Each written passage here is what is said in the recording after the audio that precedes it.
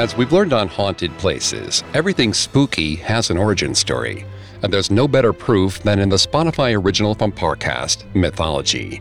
Heroes, monsters, ancient myths. Mythology explores how they all got started. So if you enjoyed this episode you're about to hear and want more, be sure to follow Mythology free on Spotify or wherever you get your podcasts. Something to note, all myths have many versions and variations. For this episode, we've selected those we felt are the most dramatic and entertaining and supplemented them with additional research into Mexican history. Our myths may not be the version you're familiar with, but we hope you'll enjoy them. A warning, today's myth contains dramatizations and discussions of child abuse, graphic violence, and genocide. Please exercise caution for all listeners under 13.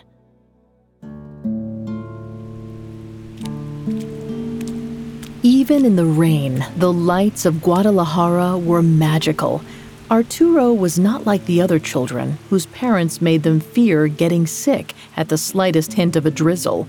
He loved these storms. In the gloom, buildings stopped being electrical fixtures and became enormous swarms of fireflies all around him. He leaped from puddle to puddle on his way back from school. The route he took through the city center was a convoluted maze of streets and back alleys, but he knew it by heart. If it weren't for the traffic, he could walk it blindfolded. Arturo jumped into a particularly large puddle, delighting as the mirror surface exploded into droplets under his shoes. He went on, running toward a nearby alleyway, a shortcut to the Tonalá district where his family lived. A strange sound filtered through the pouring rain, causing Arturo to slow. In the murky blue shadows, a sliver of white caught Arturo's eye. It was a woman disappearing into the alleyway. He saw her for only an instant, but something about her was strange. While everyone else seemed to become distant shadows in the rain, she stood out like a beacon. He could hear her weeping as if she was right beside his ears. He followed her into the alleyway. The narrow space was nearly flooded, but the woman didn't seem to care. She was on her knees, shoulders shaking with sobs. Strangely, as Arturo drew closer to her, it seemed like the sound of her crying receded, getting further and further away. He did not know what to say. He had seen his mother cry like this before, and she usually requested a hug, but he knew better than to hug strangers. Hello? Miss? Are you okay? ¿Dónde están mis hijos? I'm sorry, I don't know where your children are. If you want to talk to a policeman, I can fetch one.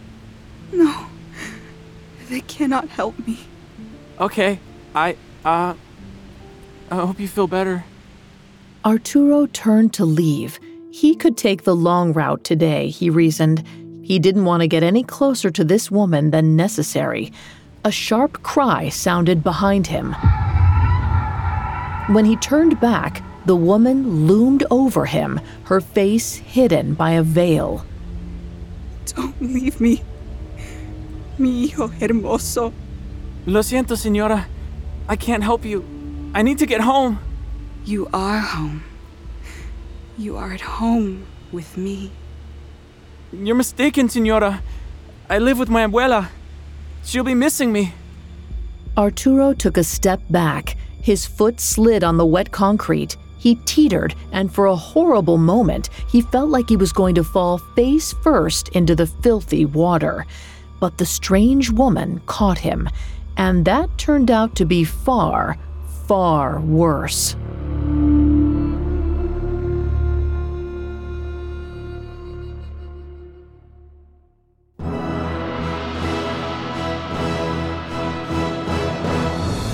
Welcome to Mythology, a Parcast original.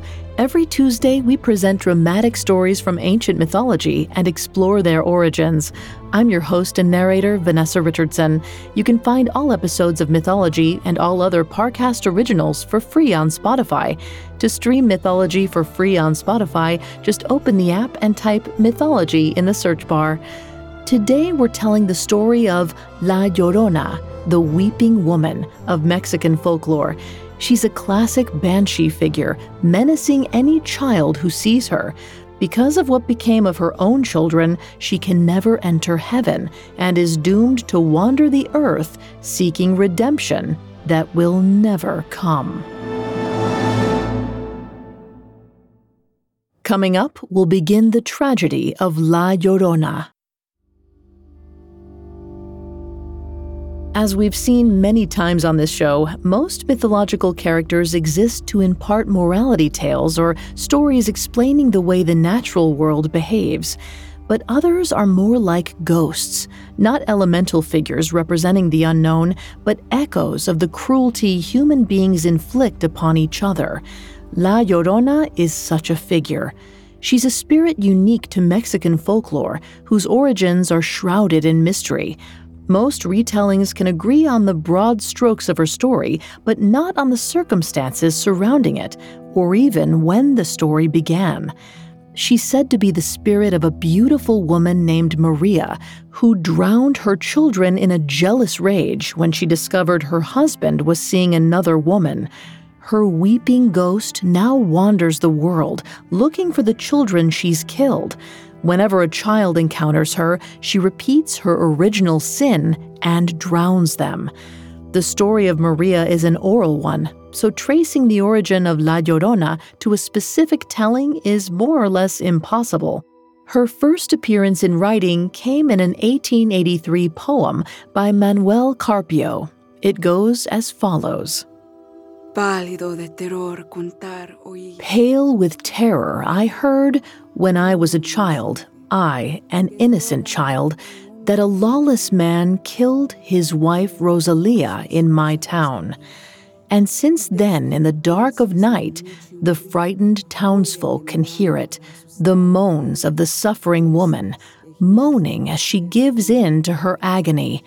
For a while her lament ceases, but then a long cry breaks out, and alone through the streets she crosses, filling all with mortal terror. Then by the river in thick darkness, she leaves crying, wrapped in her cloak. Notice this poem contains no references to infanticide, only a poor woman who was killed by her husband, whose sadness sustains her even after her death. This is the thread that unites all versions of La Llorona, deep, unquenchable grief. To uncover the true horrors behind the tale of La Llorona, we have to go all the way back to the 16th century, a formative period of Mexican history. And like so many transitional periods throughout history, the formation of Spanish colonial Mexico was marked by tragedy. The river was always cold.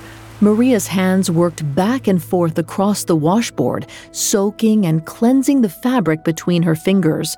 Her children, Hernan and Francisco, played upriver, splashing each other with delight. The cool water delighted them in the scorching summer sun. Maria looked up. The sun was rising higher and higher over the horizon. It was getting late. She would need to finish the washing soon. An all too familiar sound carried them from over the ridge, a bell tolling. Maria resumed her scrubbing with even greater vigor. Hernan, Francisco, ven aquí. The children responded immediately, running over to their mother. When they reached her, Maria could see a shadow of disappointment in their eyes. They were sad to see their playtime ending. Dry yourselves. We're going back home to get dressed for church. Remember, do not tell your father I was washing clothes on a Sunday. Bien? The children nodded, though Maria could tell they didn't quite understand why she was so adamant.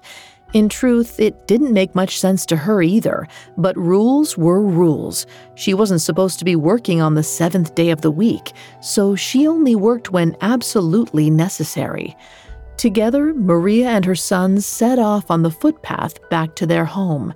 It was a short walk, but the growing heat made the air feel like fire around them. Her children complained constantly, prompting a reprimand from their mother. Behave yourselves, niños. The heat is nothing to me and it should be nothing to you either. You have the blood of Aztlán in your veins. But even as she said these words, Maria felt a pang of guilt. How could she take pride in her heritage when she had forsaken her faith? When that very day they were on their way to pray to a god she did not believe in. Her new home, Sangre del Salvador, was an outpost of this god, a mission built by the Christians who murdered her people and gave her a new name. As carefully as she could, Maria set her basket of clothes in a nook beside the door where it would not be spotted. Then she entered her home as casually as she could. Her husband, Vasco de Soria, was waiting for them inside, but something was different about his appearance today. Instead of wearing his Sunday best, he was dressed in a rough tunic. A breastplate and helmet lay nearby, freshly polished and waiting for their owner. At Maria's entrance, Vasco turned, a wolfish grin on his face. Where have you been all this morning? I thought for a moment you'd taken the children and run away. I've been making sure the children are clean for Mass, mi amor. You needn't have bothered. They'll surely be dirty again before you even reach the chapel. Don't you mean we, husband? You will have to go on without me. I've heard word that there is a band of Aztec rebels hiding in the mountains. It is my duty to take my men and crush them before they have time to rally an army. I'm confused. I thought the 7th day was supposed to be a day for prayer. Sometimes we are called away from prayer to do the Lord's work. Will you be home for supper? I may be gone a week or more. I expect we'll spend most of the time chasing them through the wilderness like rabbits. Perhaps you should take us with you. I could translate for you, and we could avoid bloodshed. My sweet Maria, we do not negotiate with savages. The ones that are left knew there was a choice between salvation and death. They made their choice, just as you made yours. These words haunted Maria even as she and her children knelt for Mass in their modest chapel. She had married a man she thought had noble ideals, though he came from an entirely different land, and their people had been at war. She had been taught that marriages like hers would help secure peace. But more and more, she suspected that peace was never the goal for men like Vasco. He had treated her tenderly at first, but she soon realized that this tenderness was not genuine affection. He wanted to be sure he wouldn't break her too soon, not until he was sure she was tough enough to see his violent side. These sorts of thoughts kept her from focusing whenever she went to pray. Their priest, a Franciscan friar named Father Garcia, administered Mass passionately, but she barely heard his words. And that was before she saw the boy in the chapel. Her eye caught on a shadow behind the altar, not much taller than her eldest son. Its skin was wrong. Where there was once smooth flesh, a horrible pattern of crusted bumps made the boy look more like a statue than a person. Maria had seen a condition like this before, but its sufferers weren't able to stand up. The infected boy raised a finger to his lips. A moment later, he was gone, almost as if he had never been there. When the service was concluded and the rest of the congregation had dispersed, Maria approached the friar. He smiled pleasantly at her approach. What can I do for you, Maria? I have a question for you, Father. I'm not sure how to ask this. If the wrong person heard me, they could say such things. Do not worry. Your words are between you and me alone. I will tell no one. I've done my best to be good to my husband, but our marriage is cold. What do I do? Is there any saving our family? My child, I'm glad you came to me. This is not an unusual problem. You should focus on the parts of your marriage that bring you joy. Can you do that? I don't know. What about your children? My children. If you have no love for your husband, serve him for your children's sake. How can I serve a man who has no love for me left? How does that make me any better than a slave?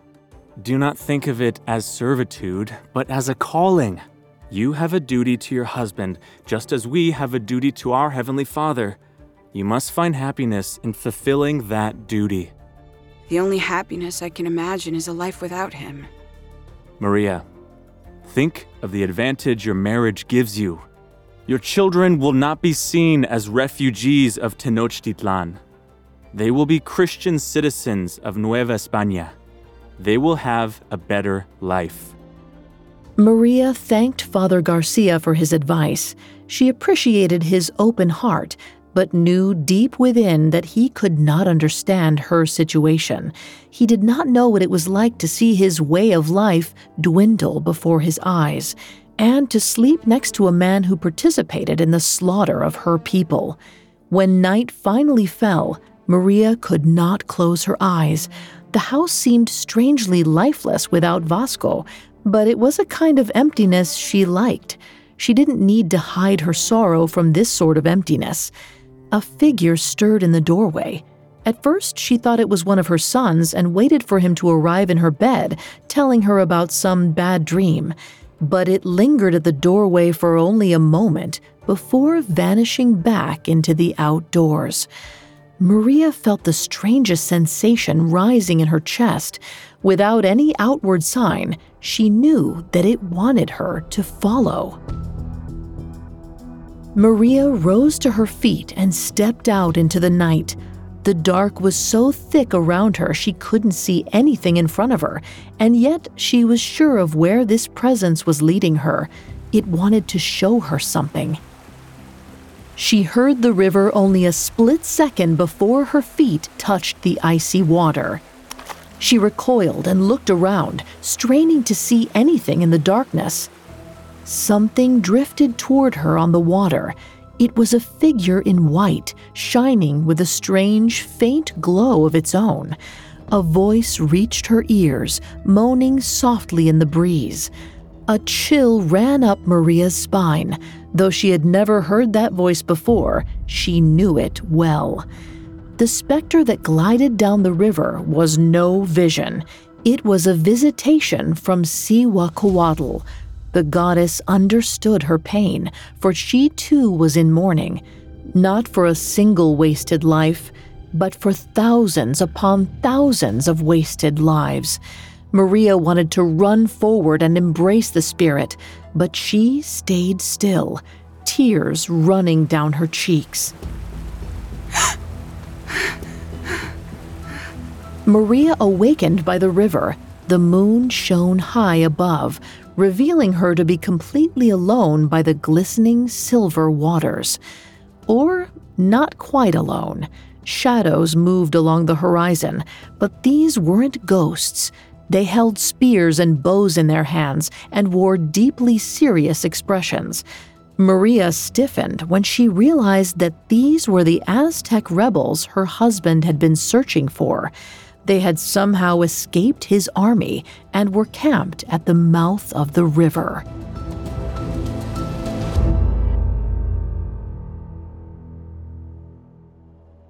Coming up, Vasco returns home and Maria makes a bold attempt for her freedom.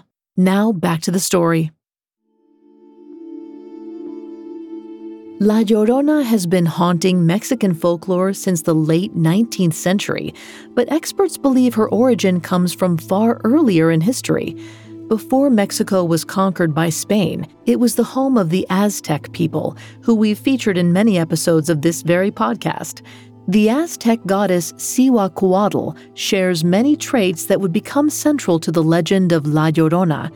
An omen of war, the so-called snake woman, has been described as wandering the countryside, weeping and wailing. Two similar Aztec goddesses, Coatlicue and Chalchuhuitle have been connected to La Llorona as well. Chalchuhuitle was the goddess of waters who would often send floods to drown unsuspecting subjects. Coatlicue was the mother of the god of war, Huitzilopochtli. Like Cihuacoatl, she wanders the world, keening in grief. In some myths, she even foretold the conquest of Mexico by the Spanish and the crumbling of the great Aztec Empire to this foreign onslaught. So maybe La Llorona doesn't only cry for a pair of drowned children. Perhaps she cries for her countless native children slain during the conquest, those whose voices will remain forever silenced by the writers of history. The crossroads was stained red with blood. A gang of armored men made their way through the carnage, blades held at the ready. At their head was Captain Vasco de Soria. Vasco was in a foul mood. He had left his village of Sangre del Salvador to hunt down Aztec rebels, but all he found was a smattering of Spanish and Portuguese bandits, traitors. Worse, traitors who didn't even put up a good fight. A dozen highwaymen had ambushed them, but even with the element of surprise, they had fallen within moments before Vasco's men. Before him, a wounded bandit crawled away in the dirt, leaving a trail of blood behind him. The fool had tried to attack him with a stolen arquebus, only for the musket to backfire in his face. Vasco followed leisurely. Why would you betray your country like this, compadre? Are you so in need of gold that you join the savages? Answer me honestly, for I am the last face you'll see on this earth. With effort, the man turned over and looked up at Vasco. His face was mangled hopelessly, burned and cut so that only one eye was still intact. He opened his mouth to speak, but all that came from his throat was a choked gurgle. Well, I suppose your last words will remain between you and the Almighty. Vasco raised his sword to finish the man off. The bandit raised his hand and Vasco paused. Dangling between the man's bloody fingers was a dagger. For a moment, Vasco almost laughed. It looked like a pitiful gesture of surrender. And then the bandit stabbed the blade downward, burying it in Vasco's foot. Vasco kicked out with his other foot, rolling the man onto his stomach. Then he brought down his sword, slashing into the bandit's back over and over. The man cried out in pain, writhing in the dirt. Abandoning his foe, Vasco reached down and pulled the knife from his foot with a wince. The mangled bandit moaned, somehow still alive in spite of his wounds. But Vasco didn't strike again. Instead, he wiped his sword on his trouser leg and sheathed it. Breathing heavily, he called out a command to the surrounding soldiers. Leave this one. Let him die slowly. Vasco turned and began to limp back to the horses. He flung the bandit's knife aside in disgust. There was no glory in this victory. He should be home. A detour to Mexico City had delayed their journey, and his children would be missing him. He swung himself into his saddle and winced as his injured foot banged into its stirrup. He could feel the blood filling his boot, but he would not stop for such a minor inconvenience. He had a better life to pursue. Sangre del Salvador remained unchanged in the weeks since he'd left. He grimaced at the familiar squalor. He needed to get his family to a real city. The life of a conquistador was an increasingly unrewarding existence. If there were no native tribes to conquer, he would face a life of poverty. Though he dearly wanted to see his children again, he did not go straight to his home. He went to the chapel, the modest adobe building the entire mission was structured around. Father Garcia whirled around, unable to hide his shock at the captain's sudden appearance. De Soria! What a pleasant surprise! Don't bother with the pleasantries, monk. Just let me sit in something that is not a saddle. I never would have thought I'd miss one of your pews, Father. Are you here to pray? I am here to rest. I must let myself calm down before I pray. I don't want to say anything I might regret later. I presume your foray did not go as planned. There is no band of Aztec rebels. The rumors were either exaggerated or entirely false. I care not which. 2 weeks of searching, and all I got was a wounded foot and notched sword for my trouble. Your wife will be pleased to hear you return home safely. She'll be less pleased when she hears what comes next. But that's why I came to you first, Father. I'm not sure I understand. I've seen how you look at my wife. My beautiful native wife. Come tomorrow morning. She may be yours. You should go home. Clean your wound. Stop talking foolishness. It is no foolishness, Father. Listen to me carefully. Tomorrow, I will take the children and go to Coyoacán. There is a lady there of Spanish birth who I will marry and raise my children in a proper way. But Maria is your wife. Oh, you poor fool. Do you know she still prays to the Aztec gods, Father? I hear her mutter their names in her sleep.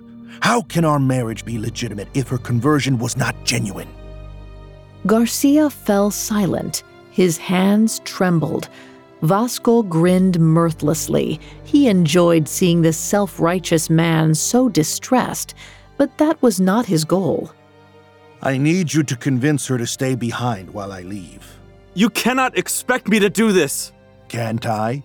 You've made a tidy career out of getting savages to forsake the things they hold dear. She's no different. Vasco stood and patted Garcia on the shoulder. With a grunt, he limped back toward the doorway. He had a family to see.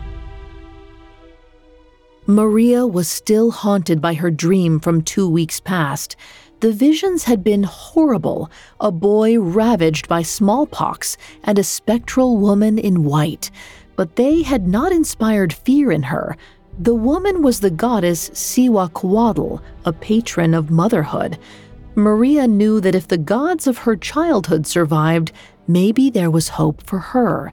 Maybe she wouldn't vanish namelessly into what her husband called Nueva España. As for what she would do about her husband, she hadn't decided. Father Garcia told her that he was her one chance for a good life in this new world, but putting all your hopes in one man seemed like a foolish notion to her, especially when that one man made his living in blood. Vasco burst through the door with no warning. His armor was no longer shiny, and his tunic was stained in several places with mud and gore. He leaned heavily on his left foot, and his right boot appeared to be torn.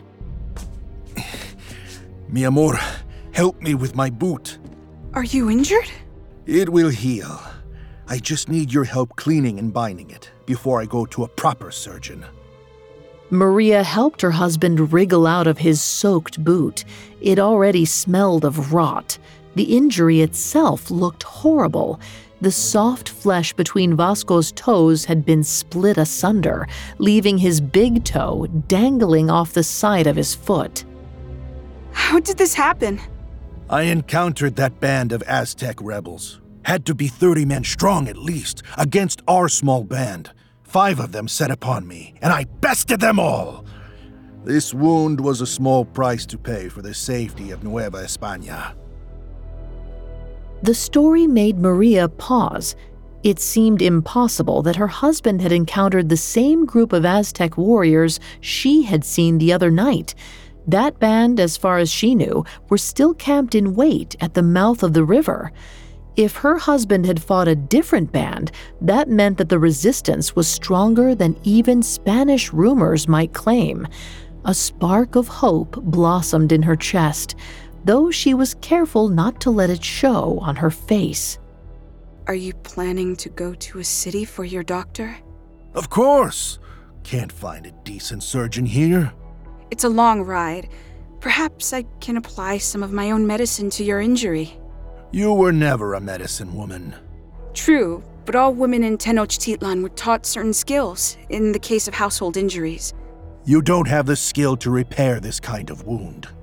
No, not repair, husband. Just, preserve it so that it will survive the journey to the nearest city. Maria bit her tongue. Of course, not a word of what she said was true. She had no real medical knowledge, but she counted on her husband's prejudices to blind him to this fact. In Vasco's split foot, she had seen an opportunity. He was a cruel man, a warrior, and a killer. Those things were clear to her. A wound like this could mean death if handled improperly.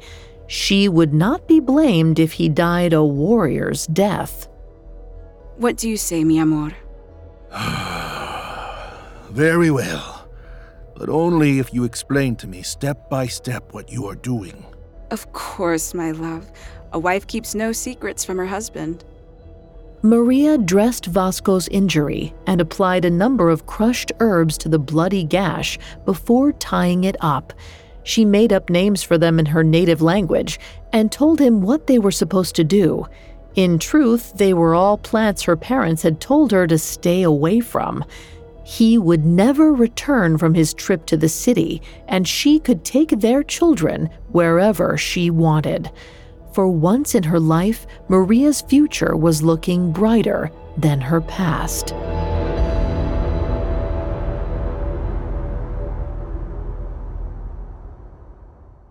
Up next, Maria and Vasco's plans for the future collide. Now back to the story. Of all the figures that combined to create the weeping banshee La Llorona, possibly the most interesting was a real woman who lived in the 16th century, a Nahua woman known as La Malinche. La Malinche was one of a number of women given to Hernán Cortés as slaves early in his conquest of Mexico.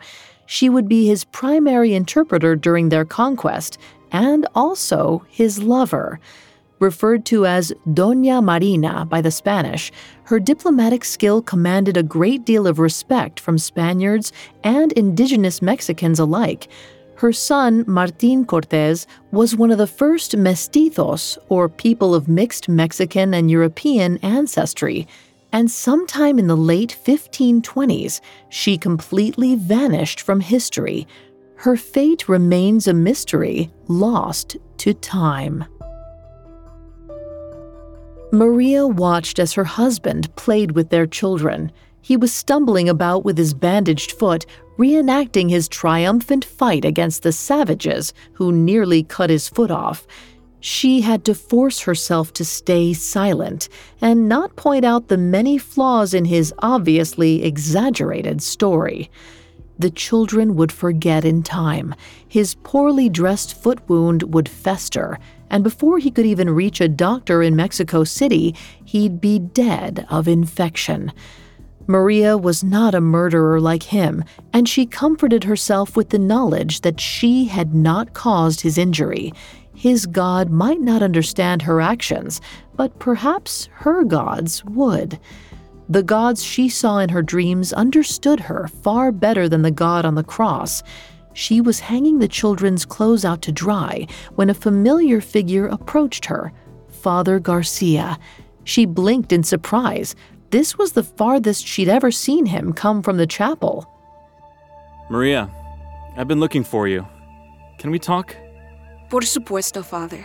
Pero what do you want with me? I have heard a disturbing rumor, and I wanted your assurance that it is not true. What rumor is this?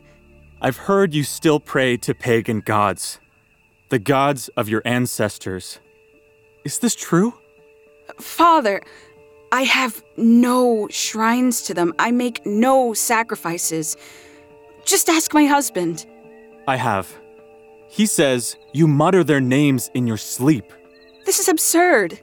Words uttered in sleep are not prayers. But they do show a certain hesitance of spirit. Come with me. Why?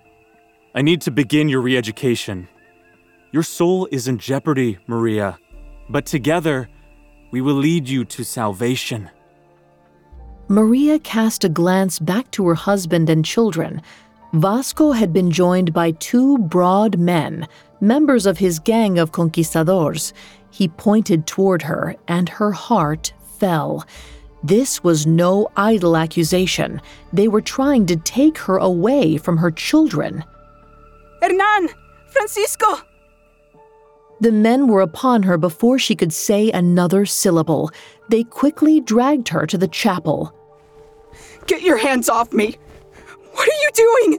It pains me to say this, Maria, but your children deserve a mother who lives by Christian values. I used to trust you, Garcia. I thought you were an innocent fool with an open heart. But I see you clearly now. You're just as evil as my husband. I'm sorry. No one will hurt you in here, and tomorrow we'll begin your re-education. The men threw Maria into the chapel and shut the doors. She crouched in the corner and wept. Vasco would take her children to Mexico City, and soon they would not even know her name. As daylight dwindled and the candles inside burned low, Maria finally decided to pray, but not to the God who loomed above her on the cross.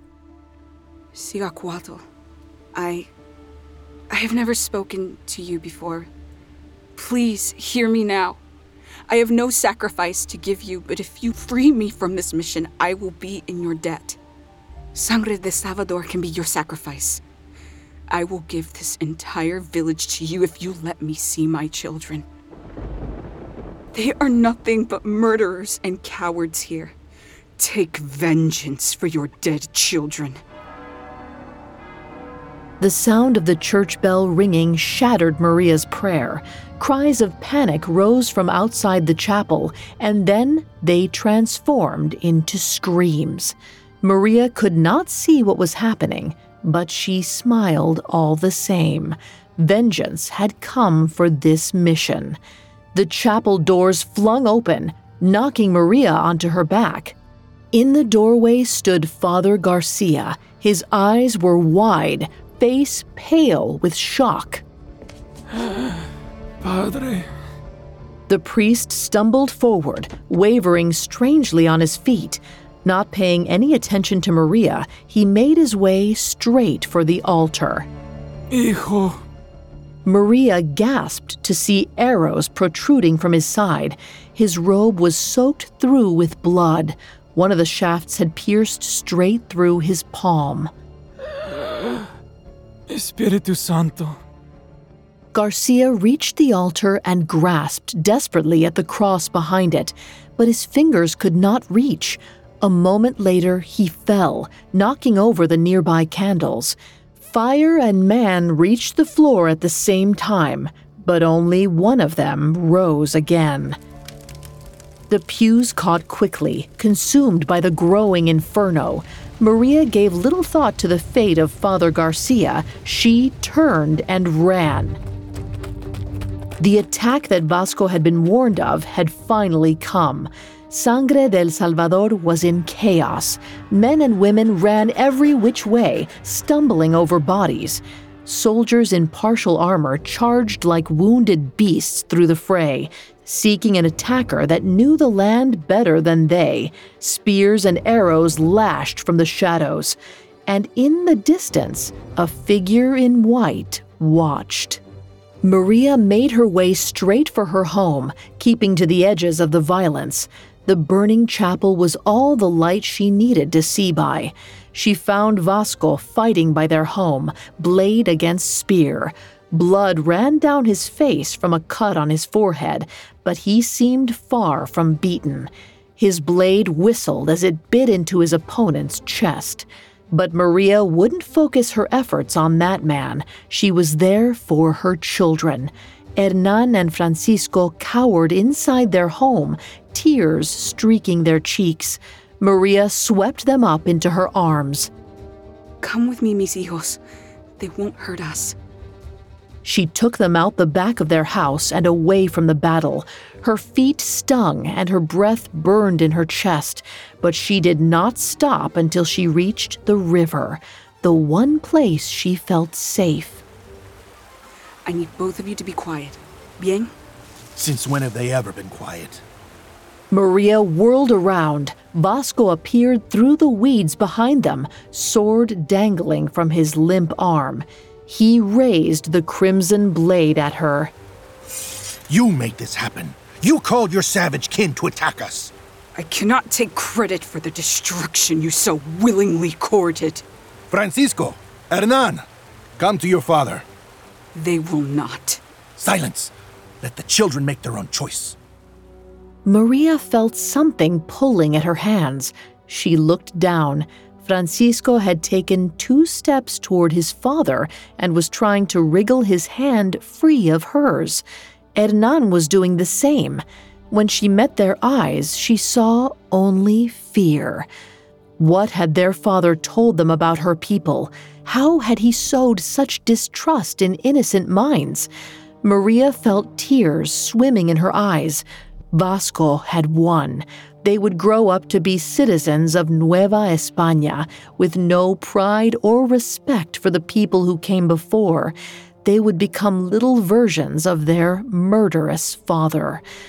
There was nothing she could do to hurt him. Nothing except... Lo siento, mis hijos. Maria took her children and forced them beneath the surface. They thrashed against her, but she held fast.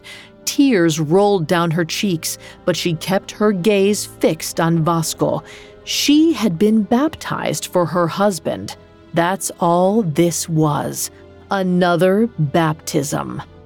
Vasco cried out in rage and horror. He stumbled towards her, but was not fast enough.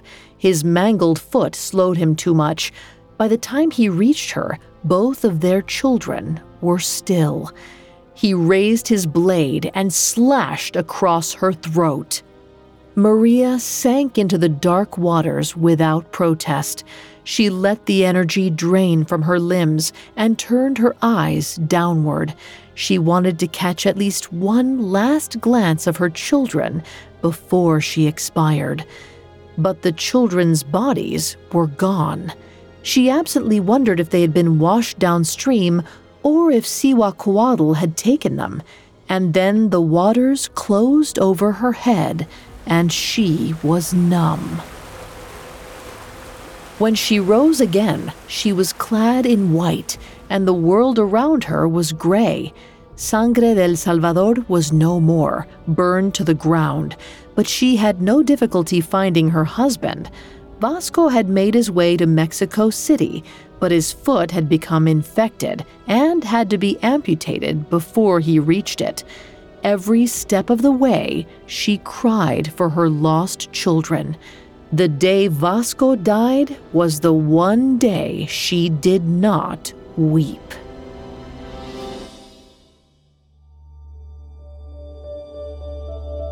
La Llorona's presence is everywhere in Mexican culture. She appears in folk songs, stage plays, artwork, television, and cinema. This influence has extended to the United States of America, where immigrant communities brought La Llorona to a new level of prominence.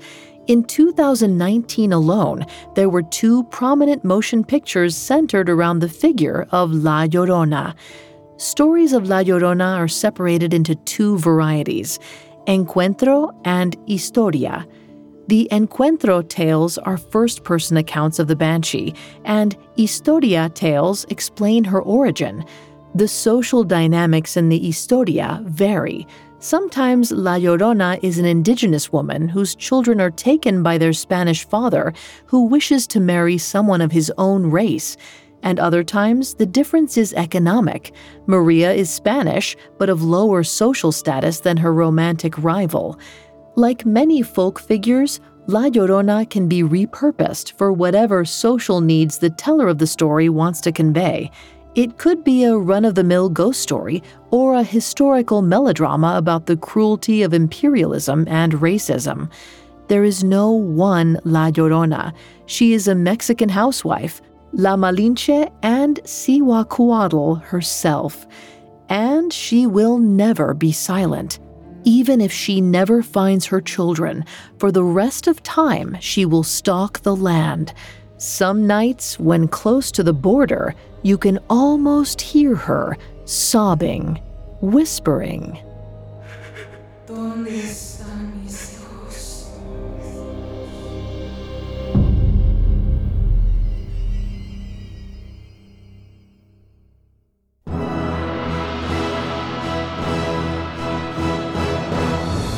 Thanks again for tuning in to Mythology. We'll be back Tuesday with a new episode. You can find more episodes of Mythology and all other Parcast originals for free on Spotify. Not only does Spotify already have all of your favorite music, but now Spotify's making it easy for you to enjoy all of your favorite Parcast originals, like Mythology, for free from your phone, desktop, or smart speaker. To stream Mythology on Spotify, just open the app and type Mythology in the search bar. If you enjoy Mythology, you'll love my other podcast, Tales. Tales presents fairy tales the way they were originally told, orally and unadulterated. Traditional fairy tales aren't exactly suitable for children, and every Wednesday we dive into another dark, classic tale. We'll be back on Tuesday with another epic story. Mythology was created by Max Cutler and is a Parcast Studios original.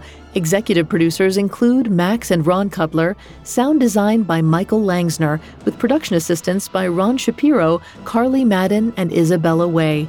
This episode of Mythology was written by Robert Teamstra, with writing assistance by Greg Castro. The amazing cast of voice actors includes Tiana Camacho, Joe Hernandez, and Dan Velasquez. I'm Vanessa Richardson.